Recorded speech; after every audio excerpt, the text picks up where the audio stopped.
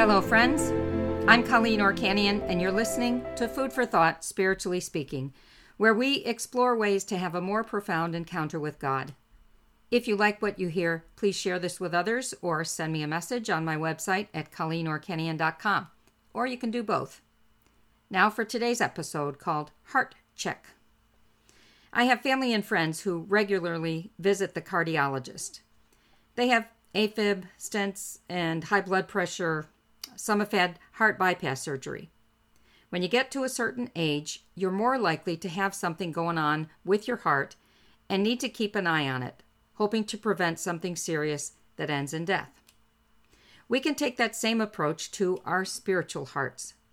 We're called to love God with our whole heart, but sometimes those hearts aren't working right. What if we were to do a heart check on our spiritual hearts as frequently as we might our physical heart? Imagine the progress we could make. How might we do that? Well, we could start by identifying what kind of heart we have. Here are some possibilities. First is a heart of a slave. A slave obeys the master because that's what he's supposed to do. But he doesn't buy into the master's plan. He may not even know what that is.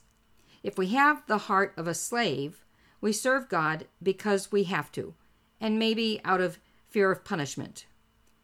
We obey out of obligation, and we may fulfill that obligation with resentment.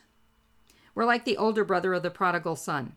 He did his duty to his father, but resented that fact that he never got a party for his friends. He could not understand the joy of his brother's return. So what does that heart look like today? It may be someone who serves at church in some capacity, but complains a lot.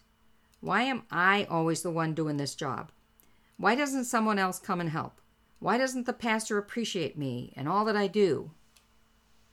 They're not serving out of a desire to do God's will, but out of obligation, expecting something in return. Or they might get to a certain age and think that they've done their time of service and now they can relax. That's the heart of a slave. God wants more for us than the heart of a slave. Jesus said, "I no longer call you slaves, I call you friends." Another type of heart is the heart of a mercenary. Mercenaries are paid to fight someone's battle. They're not invested in either side except for the reward they will gain in the end. I know a 5-year-old who tells me, "If you let me watch TV, I will be good." No, I am not rewarding you so you will be good. It doesn't work that way.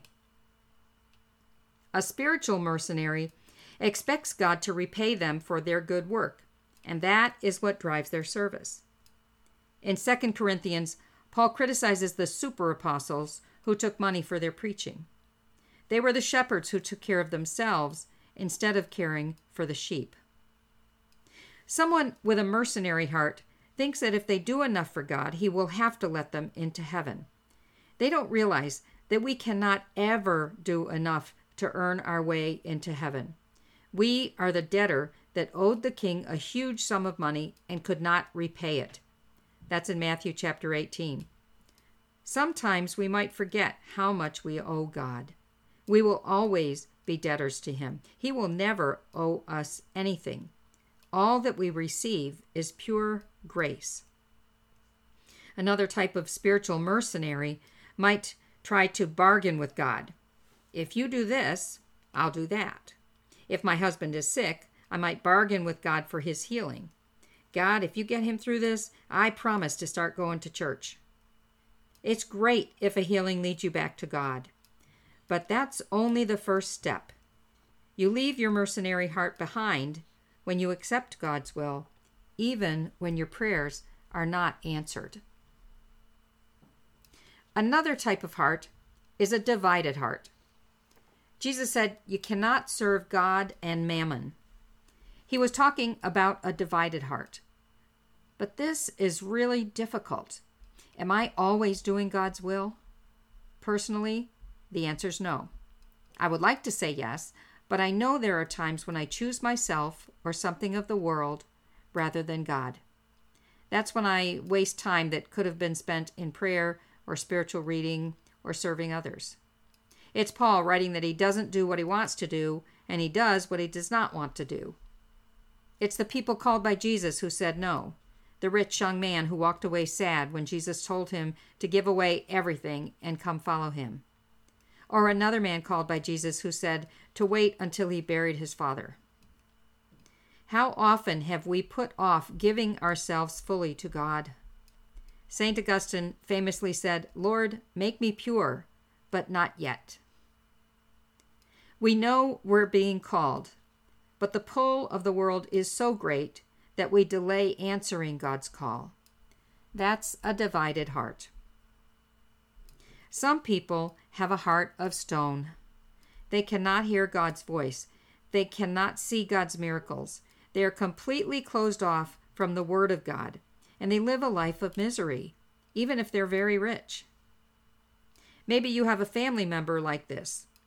Not necessarily that they're very rich, but when you want to talk about God, they shut down. They don't want to listen.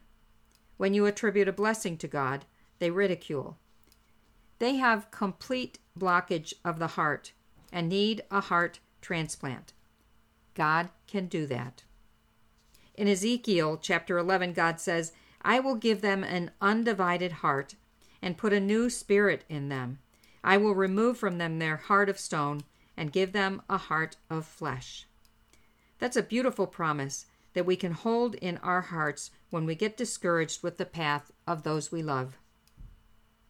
The best heart to have is a heart of flesh, a pure heart, a clean heart, a new heart, the heart of a son and not a slave, a heart that desires God, a heart that trusts Him, a heart that wants to do His will, a heart that loves, serves, sacrifices, surrenders. We all want to have that kind of heart, and most of us struggle with it at times. We fail because we are weak humans. It's so easy to give in to what I want and not seek God's will. It happens. And then I get back up, I confess my sins, I ask for the grace of a pure heart. Every now and again, we should get a spiritual heart checkup. If our heart is not healthy, there are remedies. Sometimes we need a transplant. Sometimes we need a lesser procedure, like a heart cath. Sometimes we just need to take a baby aspirin each day. There is always a fix. God wants to heal our hearts. It's up to us to allow that to happen. Maybe begin by praying Psalm 51. "Create in me a pure heart, O God, and renew a steadfast spirit within me." God, the great cardiologist, will surely heal us. And now some questions for prayer. Question 1. What type of heart have I had over the years? And how did I get a stronger heart? And question 2. What kind of treatment might help me have a strong, pure heart for God? That's all our food for today. Thank you for listening. If you like what you hear, please share this with others. And may God bless you in just the way you need today.